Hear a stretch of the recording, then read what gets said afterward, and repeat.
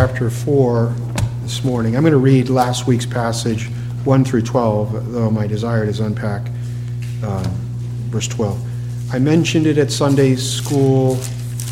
For anybody that has children that will come tonight, I don't know if anybody can talk to the Fishers. I don't want to horrify Miss Fisher. We're in Ezekiel chapter 23. It's if you read it, you'll see why I think, perhaps as you feel led to make your determination regarding whether you want your children to hear me read that portion of God's Word. If they were my kids, they'd be hearing it, but that's another thing. Okay, Acts 4, verse 1, God's Word. As they were speaking to the people, the priests and the captain of the temple guard and the Sadducees came up to them, being greatly disturbed because they were teaching the people and proclaiming in Jesus the resurrection from the dead. They laid hands on them, they put them in jail until the next day, for it was already evening. But many of those who had heard the message believed, and the number of the men came to be about 5,000. On the next day, their rulers and their elders and their scribes were gathered together in Jerusalem. Annas the high priest was there, Caiaphas, John, Alexander, all who were of high priestly descent. When they placed them in the center, they began to inquire, "By what power or in what name have you done this?" Then Peter, filled with the Holy Spirit, said to them, "Rulers and elders of the people, if we are on trial today for the benefit done to a sick man, as to how this man has been made well, let it be known to all of you, to all the people of Israel, that by the name of Jesus Christ, the Nazarene, whom you crucified, whom God raised from the dead, by this name, this man stands here before you in good health. He is the stone which was rejected by you, the builders, but which became the chief cornerstone. And there is salvation in no one else, for there is no other name under heaven that has been given among men by which we must be saved." Amen. Let's pray.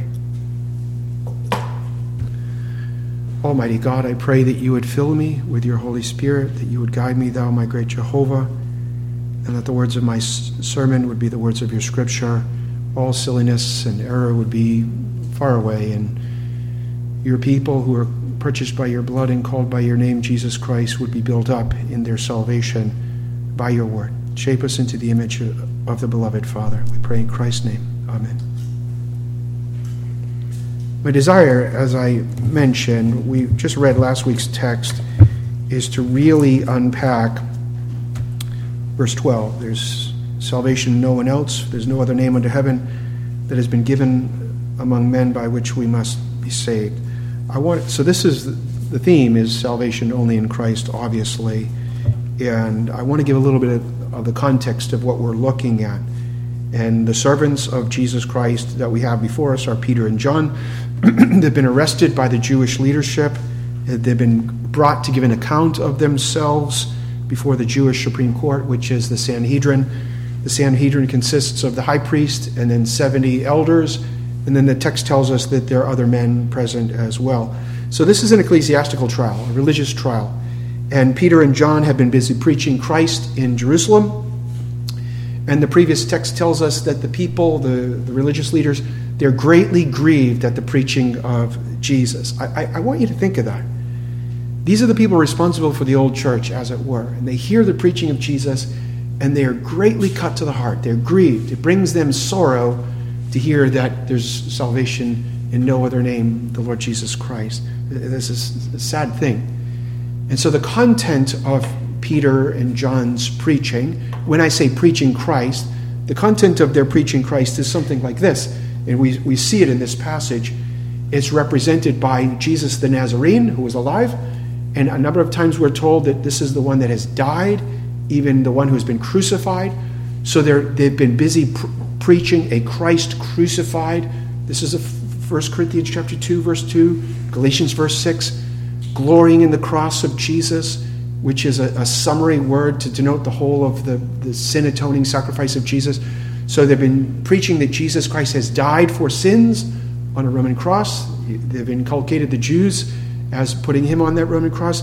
They've said that he has died, he's been buried, and that God the Father, and we know that the Bible will talk about the Father, the Spirit, and the Son having a part in rising Jesus, but God the Father raises Jesus from the dead to attest to the fact to the Jews that this Jesus of Nazareth, that this is the Messiah.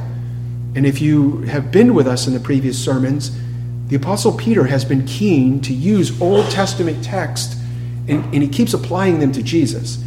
He's been busy preaching Joel 2, 28 through 30 is being fulfilled. It's pointing to Jesus as the Christ. And then he's used Psalm 16, I think verse 10 or 11, that God's righteous one will not suffer decay. And he points and said, Jesus is the fulfillment of Joel 2. Jesus is the fulfillment of Psalm 16. And then previously, and most previously, he's used Jesus is the fulfillment of Psalm 110. And then he said this stone that the builders have rejected, the Pharisees and Sadducees and the leadership and the Jews, he is the fulfillment of Psalm 118. It's Jesus.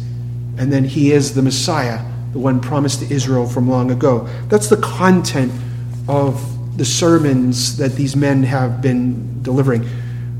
What's happened most immediately to get these fellows arrested by the church leadership, as it were, what's triggered the arrest by the Jewish leadership is the healing of the lame man. You remember him, we looked at him last week. This is the fellow that was born lame, I believe, from birth. He couldn't walk. He's at the gate, beautiful. He thinks he's going to get some silver or gold, some money from the apostles, and they say, we don't have any money, but what we have, we're going to give you. In the name of Jesus Christ, live, stand, rise, walk. And so the lame man jumps up. And so what's happened is a tremendous miracle has occurred in their midst, these fellows that arrest him.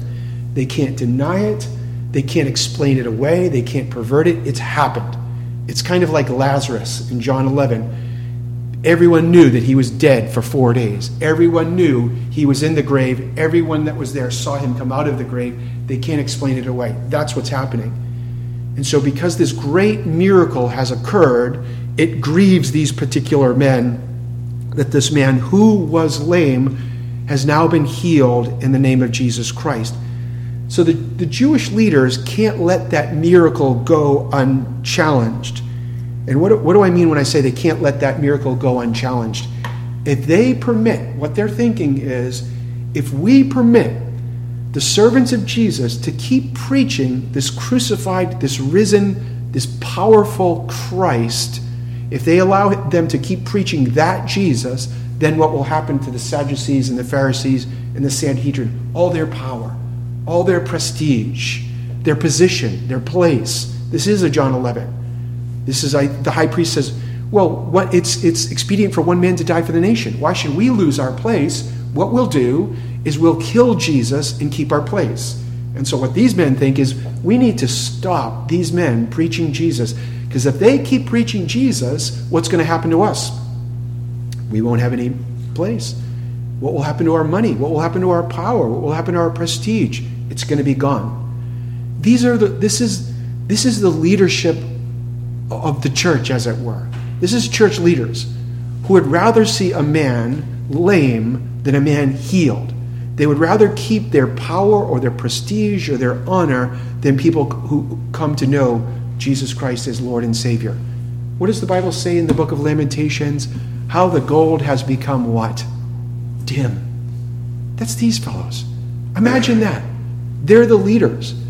I'd rather you go blind than you be healed by the name of Jesus. I'd rather you never walk than be healed in the name of Jesus. I'd rather you live and die and go to hell than hear that Jesus saves sinners. Why? Because I get to keep my place. I make a lot of money. It's a great gig. It's a tremendous indicting of the leadership of the church. So it's a sad commentary on the leaders of the church.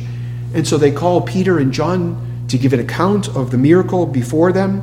And the Holy Spirit in our passage is recording the interchange. As Peter does in Matthew chapter 16, he takes the place of the spokesman. He tells the people, Peter does, that it wasn't Peter, it wasn't John that healed the lame man. No mere man, and I'm not talking about a doctor using medicine or those kind of things. No mere man can heal a man born lame from birth or heal a man born blind from birth. No mere man can raise the dead.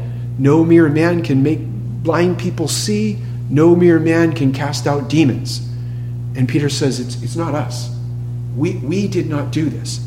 Later, what we're going to see him is switch from the lesser to the greater of the argument. He's going to go from the healing to the saving. He's saying, we didn't heal. And then the argument is going to be, and we don't save. The church doesn't heal, the church ministers don't heal, and the church doesn't save, and the ministers don't save. He's going to say, and Jesus saves. And so he's been testifying all along, Jesus, Jesus, Jesus. It's getting him in a bind. He says, no mere man can do this. He's going to point to the one who does it. It's Christ who does this. He's teaching us that Christ was alive, Christ was dead, but he's alive. And Jesus Christ is not a mere man, is what he's testifying. That Jesus has powers or abilities beyond that of a mere man, because he's Emmanuel, because he's God with us. As our creator and sustainer and redeemer, he can restore the legs and the ankles and the eyes, and he can save. That's going to be the argument that the Apostle Peter will use. And I want you to think of something here. When he's testifying to this Jesus that heals this lame man, the high priestly class is of the Sadducee party. And it's interesting to know a little bit about what the Sadducees believed and didn't believe, and why they're so upset with Peter and John preaching Jesus healing a man, Jesus being risen from the dead, and that those who believe in Jesus will likewise rise from the dead. The Sadducees were the priestly class. They governed the temple. The Pharisees governed the synagogue. They had different beliefs, although they were unified in their hatred of Christ. But the Sadducees said they only believed in the first 5 books of the Bible. They didn't believe the rest of the Bible was the inspired word of God. And the Sadducees were also something of deists. They didn't believe that God was intimate in the day-to-day affairs of man. They didn't believe that God intruded himself in the daily life of human beings. And now the Apostle Peter says, and God come in the flesh has looked down on this poor lame man, and he's healed them. That is directly against the teaching of the Sadducees. And these guys are the leaders of religion. And here comes a fisherman and says essentially what? They're wrong and we are right. God does intrude into the affairs of men. God is intimate with his creation. God does love the broken in body. God does love fallen sinners. And he shows it to us in the person of Christ. And one of the things that also got them into a jam with the Sadducees didn't believe in life after death. They didn't believe in the resurrection from the dead. And they thought after you die, that's it. So eat, drink, and be merry, die, and then nothing. And what are Peter and John saying? You killed Jesus, and Jesus is alive. Read Romans chapter 1, Revelation chapter 1. I was dead, and I'm alive forevermore. The resurrection is absolutely vital to the gospel. We do not serve a dead Savior. It's not like Buddha, not like Muhammad, who are in the grave or worse. We serve a risen Lord Jesus Christ. The Sadducees are wrong. There is life after death. They are wrong. We will be raised from the dead. Jesus was raised. And how offensive it must have been for these men who are unschooled. I don't say untaught. I do say unschooled. They don't have any letters after their name. To stand up in front of the high priest who says to the people, you know what? This life is all that there is. And they run the church, as it were. Imagine a minister saying, just live a good life. The best you can hope for is live a good life, and after life, whatever. You go in the ground. But live a good life, because there's nothing after this life. And they're the teachers in religion. And the Apostle Peter comes along and says, that's not true. There is a life after death. There is the resurrection from the dead. And there's going to be 2 resurrections, one unto everlasting life and one unto everlasting death. And I do want you to see something. Not only does he say that they're wrong, that they were something of deists. God does care. God does intrude himself into the lives of people. But they're wrong on salvation. And that's the argument that he's going to move from God in Christ heals and God in Christ saves. That these men are utterly wrong. You remember Jesus. These are the men that try to catch Jesus in that trap. They say, a man has a girl and he dies, and the brother and the brother and the brother and the brother. It's the Levirate marriage. And then they're trying to mock the resurrection of the dead and life after death. They're mocking it to Jesus. And what does Jesus say to the Sadducees, high priests? You don't know the Bible, nor do you know God. These are the people that sit in the seat of Moses. They are responsible before God to lead people on the path, to open the doorway to heaven, to show them God in Christ. And what do? They shut the very doors in their face. I'm going to teach you something, beloved. People that are not on the way to heaven try to stop people from going to heaven. That's these people. So they call the Apostle Peter, the Apostle John, and they call them to an account. And Peter's argument, as I say, is the lesser to the greater. He's going to move from the healing of this man by Jesus to Jesus being the one that saves sinners. And when I say healing, moving to saving, I do want you to think of miracles in general. I've mentioned before, if you've been to miracle services, I used to hang out with lots of Pentecostals. You go to miracle services, you can watch on the internet supposed miracles. When you look at a Bible miracle, particularly in the Gospels or the epistles, those miracles are for a purpose, and they're directly tied to Jesus. And they're tied to Jesus for a particular reason. Think of when, remember Jesus raises the 12-year-old girl from the dead, and then hands back that little girl, Talitha Kum, I think it means little lammy, rise. He hands back the little girl, the dead man from the widows from Nain, John 9, gives her back to the mother. He feeds 5,000 men with a few fish and a few loaves, those kind of miracles. All of those miracles show us that our God in Christ is touched with the infirmities of people, that he cares about the brokenness of people. But when Jesus does those physical, temporal kindnesses, those miracles, it's all for the purpose of testifying of something greater, that he is the Savior of sinners. You remember the fellow that they let down from the ceiling on the pallet? He couldn't walk. And Jesus says, arise and walk, your sins are forgiven. And the Pharisees say, who is this man, Jesus, that forgives sins? It's this man. It's verse 12. But he says, to show you that I can do the greater, forgive sins, watch this, get up and walk. The signs, the physical kindnesses and mercies attest to something greater. Jesus, who is God come in the flesh, can heal broken bodies. Jesus, who is God come in the flesh, can heal broken hearts, can heal broken relationships, and he can save sinners from the wrath of God and for heaven. That's the argument. And I want us to see something. When I say it's the lesser to the greater argument, I would argue that natural man thinks the exact opposite. You could get millions of people to follow Jesus if it was Jesus that would just heal cripples and restore sight and give you a free meal. Millions of people.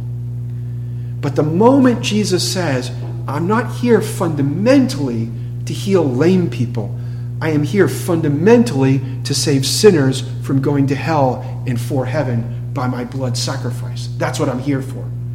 The hosannas will go from Hosanna in the highest, blessed is he who comes in the name of the Lord, to crucify him. This is John chapter 6. Am I not right with that?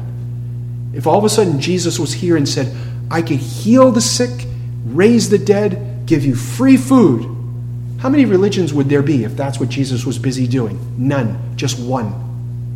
But the moment Jesus says, those things testify to my real purpose. My real purpose is to die for sins and rise for justification. And natural man says what? I don't want saving from my sin. I want saving from my misery so that I can enjoy my sin. I don't want salvation from my sin. And Jesus has come and told us, I'm here to save sinners. So that's kind of the context of what's been going on.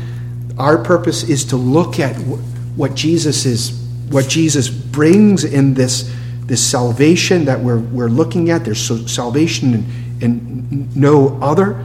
I want us to see that Jesus himself does say that his purpose is to seek and to save the lost. I do want us to kind of unpack that idea of saved or salvation. It's going to be a very basic message. If you were not raised in a Bible Christian home, I was not raised in a Bible Christian home, to hear salvation or saved, be saved, saved from the wrath of God to come. Luke 13, are there few that are saved? To hear that language in certain Christian circles is very foreign. I went a whole lifetime really without hearing that idea of saved. Are there few that are saved? Are there many that are saved? Is it easy to be saved? Is it hard to be saved? Saved. And we would mock the born-agains. Oh, you born-agains are talking about being saved. Oh, beloved, don't mock being born again. Jesus says you must be born again. You must be saved. And that's what we're looking at here. And so even at the naming, God's holy angel told Joseph in the naming of Jesus, it's tied to what we're looking at in verse 12. And you shall call his name Jesus. Why? Finish it. You shall call his name Jesus because he shall what? He shall save his people from their what? Sins. This is a super... Verse 12, there are lots of things that we can debate as Christians. Lots. And we debate everything in Christianity. Do we not? We debate ad nauseum. But, beloved, there must be hard edges to our theology. There must be a point beyond which we have departed from orthodoxy and we've entered into heterodoxy or apostasy. And verse 12 is it. Those people who believe in verse 12, they are Christians. Those people who deny verse 12 are not Christians, no matter what they say. Does that make sense? And so we're looking at that. The Bible says, and you shall call his name Jesus, for he shall save his people from their sins. Remember the wee little man? What was the wee little man's name? Zacchaeus. So he's a tax collector, right? Tax collectors are not very well liked. They're Jews who are working for the Romans. It's like the Vichy France. It's like the French working for the Nazis. After the Allies rolled in, see what they did to the French that played ball with the Nazis. It wasn't cute. And so here we have the Jews playing ball with the Romans to extort money out of their fellow Jews. They were hated. And Jesus comes preaching to seek and to save the lost sinners like a publican, like a tax collector, like the Vichy France working with the Nazis. He's come to save them. The Jews weren't very pleased with that. But here's what the Bible tells us, Jesus tells us about that wee little man Zacchaeus. Luke 19. When they saw it, that's Jesus eating with Zacchaeus, they begin to grumble. They don't want Jesus to save this sinner. He has gone to be the guest of this man who is a sinner. Are they right? Is this man a sinner? Oh yeah, he is a sinner. Zacchaeus stopped and said to the Lord, Behold, Lord, half of my possessions I will give to the poor. If I have defrauded anyone of anything, I will give back 4 times as much. And Jesus said to him, Today what has come to your house? Salvation. Salvation has come to this house because he too is a son of Abraham. For the Son of Man has come to seek and to save that which is lost. Jesus says in Matthew 20, For the Son of Man did not come to be served, but to serve, and to give his life a ransom for many. That's verse 12. That's verse 12. There is salvation in no other. Jesus Christ has come to seek and to save lost sinners. And that is the baseline standard of what it means to be a true Christian. Beyond belief in that, you're not a true Christian, no matter what you may say. Can we go to churches right now, beautiful buildings, that will deny the truth of verse 12?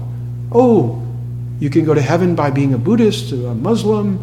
You could be the good this or good that. Certainly it's not the blood sacrifice of Jesus. It's not this, says the rector, says the pastor, says the priest. Beloved, they have a name that they live, but they're dead. It's not true Christianity. The Apostle Peter is being filled with the Holy Spirit. He says, this is it. This is the essence, and we can't move off it. This isn't church government. This is not baptism. It's not a debate on sacraments. It's none of it. This is biblical salvation and a biblical Savior, and it's only Christ, underline only. And God says it clear as a bell. Now, what does it mean? And you may think, well, what do you mean? What does it mean to be saved? I promise I'm not being silly. I'm not being silly. For everyone in the church, we know the answer, but I guarantee you, if you know the answer, I guarantee you there's someone in your family that doesn't know the answer. I guarantee you there is someone that connected to you that if you called them today and you ask them this question, what does it mean to be saved? What is the salvation that Christians talk about? Go ahead and see what happens. Well, saved from depression, saved from being poor, saved from having a broken body. That's what it means. Look at your Bibles. Look at Acts 2:29. 2:19. Repent and return so that your what may be forgiven? Your sins. Look at Acts 3:26. Turn from your what? Turn from your wicked ways. What human beings need, for which we have provision made in Jesus Christ, it's our sin.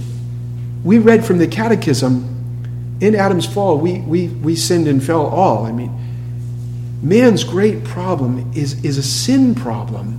It's not. If you quiz your friends and your relatives, what's your greatest problem? That stinking wife I'm married to, that stinking husband, that stinking kids, the stinking folks, the stinking job, my stinking health. Fill in the blank. Natural people think that things are the problem. Oh, things are not the problem. A bad marriage is not your problem. If you have a bad marriage, I feel sorry for you and you should pray, and I hope you get a good marriage, but bad marriage is not the problem. If you're sick as a dog, it stinks being sick as a dog. I'm feeling your pain. But being sick is not the problem. And if you're poor as a church mouse, that's not your problem. Jesus has not come to make people wealthy who are poor. Jesus has not come to make people healthy who are sick. That's not why Jesus came. And that's not the main problem. The main problem is that sin problem. And that's why we read the Catechism. So this salvation is salvation in reference to sin, and everyone has this problem. Everyone has this problem. When Adam sinned against God, it plunged all mankind into a state of sin and misery. We lost original righteousness, our corruption, it's conveyed to us by ordinary generation, everything about us. This is the T in total depravity, which is why it has to be all Jesus. This is salvation 100% in Jesus. Because we are 100% depraved. We're completely fallen in our sin. We hate God. We love our sin. We're bound to the devil. And then God says, but God in Christ will save. And that's man. And so Peter comes along preaching that message. We're being saved from our sins by this Jesus. When I say all people have this problem, when you're poor, you envy the rich. When you're poor, you look down on the rich. When you're a person who is a subject, you look down on the people that's a ruler. This is true. Everybody loves to hate people in power. They're so easy to shoot at. We're not the high and the mighty. They're all dirtbags, and we're better than them. Beloved, pick the richest guy you know. He has the same problem that you, as the poorest guy you know, you have the same problem. It's a sin problem. And when Peter comes along and says, Jesus has come to save sinners, I want you to see the entity to which he's preaching that message. And this is important. This gets me in a jam. Where is he preaching it? He's not in Provincetown. He's not in San Francisco. Where is he? He's in the church. He stands up in front of the high priest and says, you're part of the people that need saving. Are you serious? Standing up to a guy who runs the church, in the church, the visible household of faith, word, sacrament, and Peter has the audacity to say, Jesus saves sinners like you. What do you mean I'm a sinner? I'm a Jew. This is what they would say. They would say, I'm Jew. I'm not a Gentile. What do you mean I'm a sinner? What do you mean I'm a sinner? I'm a Sadducee. I'm the leader of the Sanhedrin. Read John 7. This laity, this rabble, they know nothing. And Peter says, oh no, it's you. I'm going to say something, beloved. Black, white, rich, poor, male, female, Republican, Democrat, take it, you pick. Apart from God in Christ, we have that sin problem. And when God talks about saving us from our sins by the Lord Jesus Christ, unless people have the Bible, unless people see themselves as God sees them, none of this makes sense. None of this makes sense. If we do not see the predicament that we are in as fallen sinners before God, then Savior Christ won't make any sense. What do I mean by that? Human beings compare themselves to other human beings. I did it, you did it. You meet the unbeliever and say, well, you need Jesus. You are a sinner. And what are they going to say? I'm better than you. I'm on my first marriage. You're on your fourth marriage. What are we going to say? The standard isn't us. When the Christian kids used to witness Christ to me on the campus, I would say to them, I'm a pretty good person. I'm not Hitler. Here's the jam. The standard is not Hitler. The standard's God. This talk of salvation forces us to see ourselves as God sees us, as the Bible says. If we do not see what we are as the Bible says, the salvation of Jesus Christ will make no sense. And so the Apostle Peter comes along and says, the Bible says that you are fallen. The Bible says these things. And only Christ is the Savior from your sins. That's his point. So we need salvation because of our sin problem. And salvation does two things fundamentally. It saves us from something bad, and it saves us for something good. This is what salvation is. And the salvation for something good is heaven. And R.C. Sproul jokes about his son when he asked his son, when he was little, will you go to heaven when you die? And the little son said, yes, I will. And he said, why will you go to heaven when you die? And the little son said, because I'm dead. And R.C. Sproul joked and said, that's justification by death. Beloved, I'm going to share something with you. Little kids are not the only ones that say that. 99% of the planet of professing Christians could look at a card-carrying heathen, but if they're attached to you and they're dead, guess where you're going to put them? In heaven. They're saved because you love them. They're saved because they have your name. They're saved because they're dead. That's not true. That is not true. There's only salvation in Christ. It's not salvation by mama. It's not salvation by daddy. None of it. That's not true. So even we in Bible, we make salvation to be something easy. We put people in heaven. We don't put anybody in heaven. Only Christ procures heaven. So we're saved. When we talk about being saved, we're saved for heaven, to have the immediate friendly presence of God.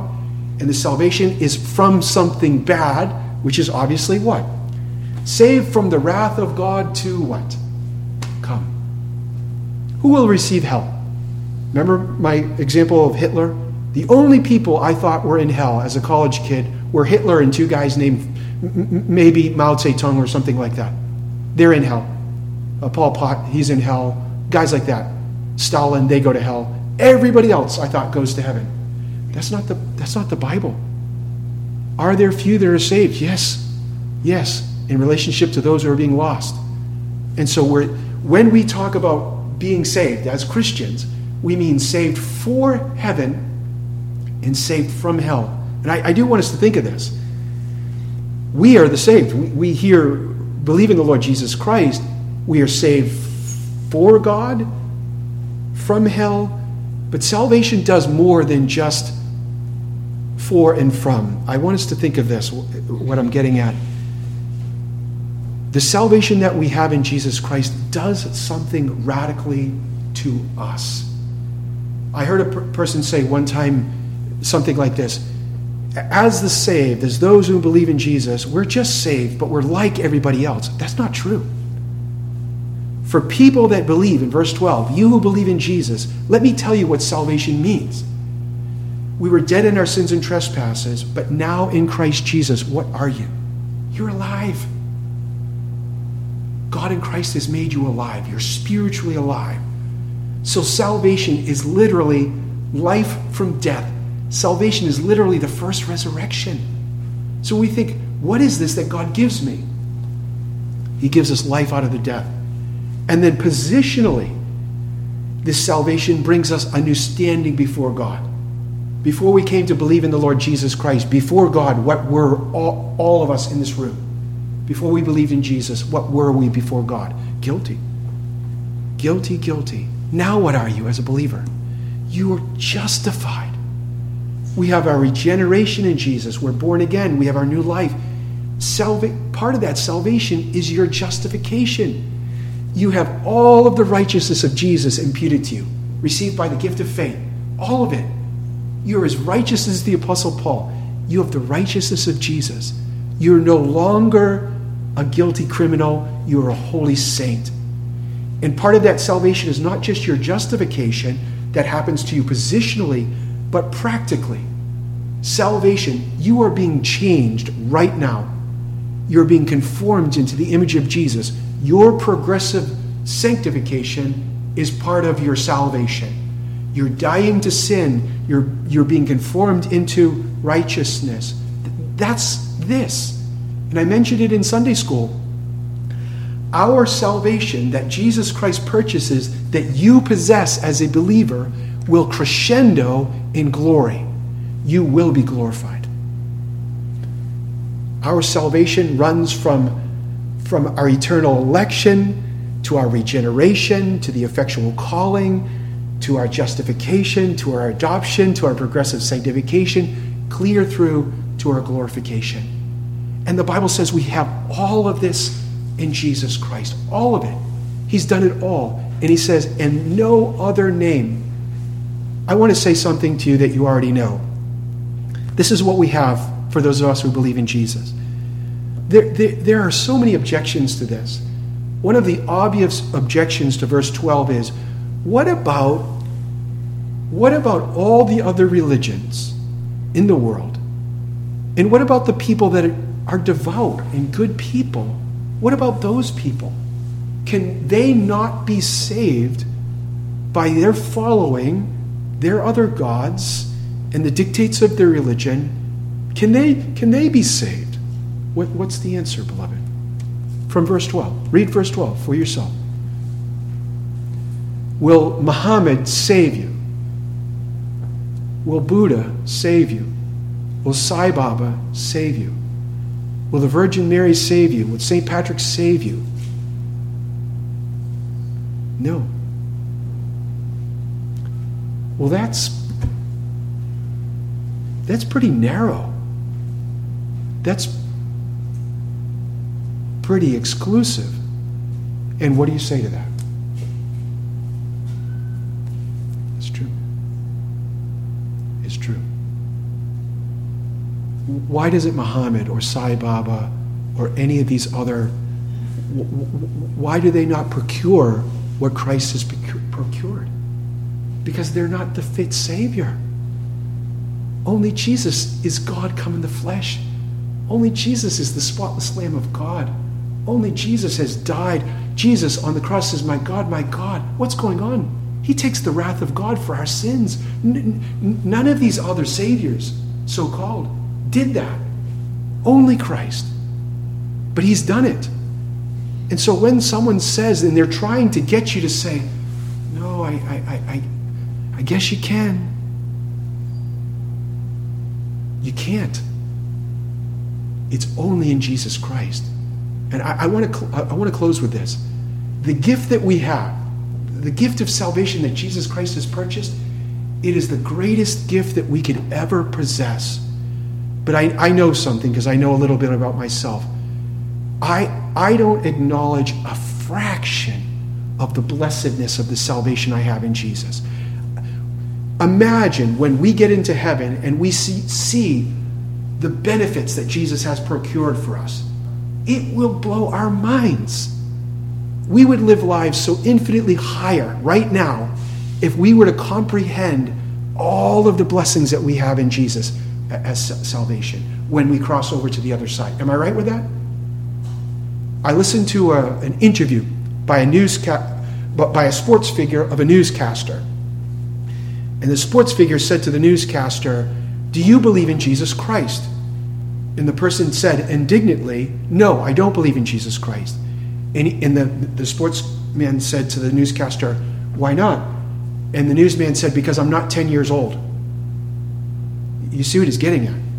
People that believe in Jesus are like kids. They believe in a fable. But I'm going to tell you something. He doesn't acknowledge the need of Christ, the blessing of Christ, the salvation in Christ, principally because he doesn't acknowledge the sin problem. But I'm going to tell you something else.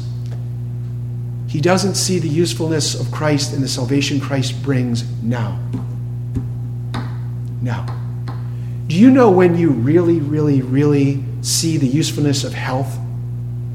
And you really, really, really pray for health? When you don't have it anymore. Same thing with wealth. I would argue this, beloved. For all of the people that think, "Oh, Pastor, salvation, salvation from sin, salvation for God and from hell, justification, sanctification, I've got big fish to fry. I've got big stuff to do." I'm going to tell you. 1 nanosecond in the eternal estate, and you will be utterly convinced of the need of salvation. I want you to think of Luke chapter 16. Really rich guy. He dies. He was utterly convinced, but too late for salvation. For all the people that don't know Jesus, my counsel is repent and believe in Christ today and be saved. Because after they perish, or after Christ comes back, it's too late. And then they will know the great benefit, the great usefulness. But for those of us who do know Christ, I would argue that we should meditate on that full-orbed picture of what Jesus Christ, our Savior, has procured for us. No matter what's going on in your life, no matter what, your life has fallen to you in beautiful places. You are the saved. Your sins are all forgiven. You're infinitely beloved. You're never going to hear depart. You're only going to hear come, well done, my son, well done, my daughter, because of this Christ. May God be pleased with the preaching of his word.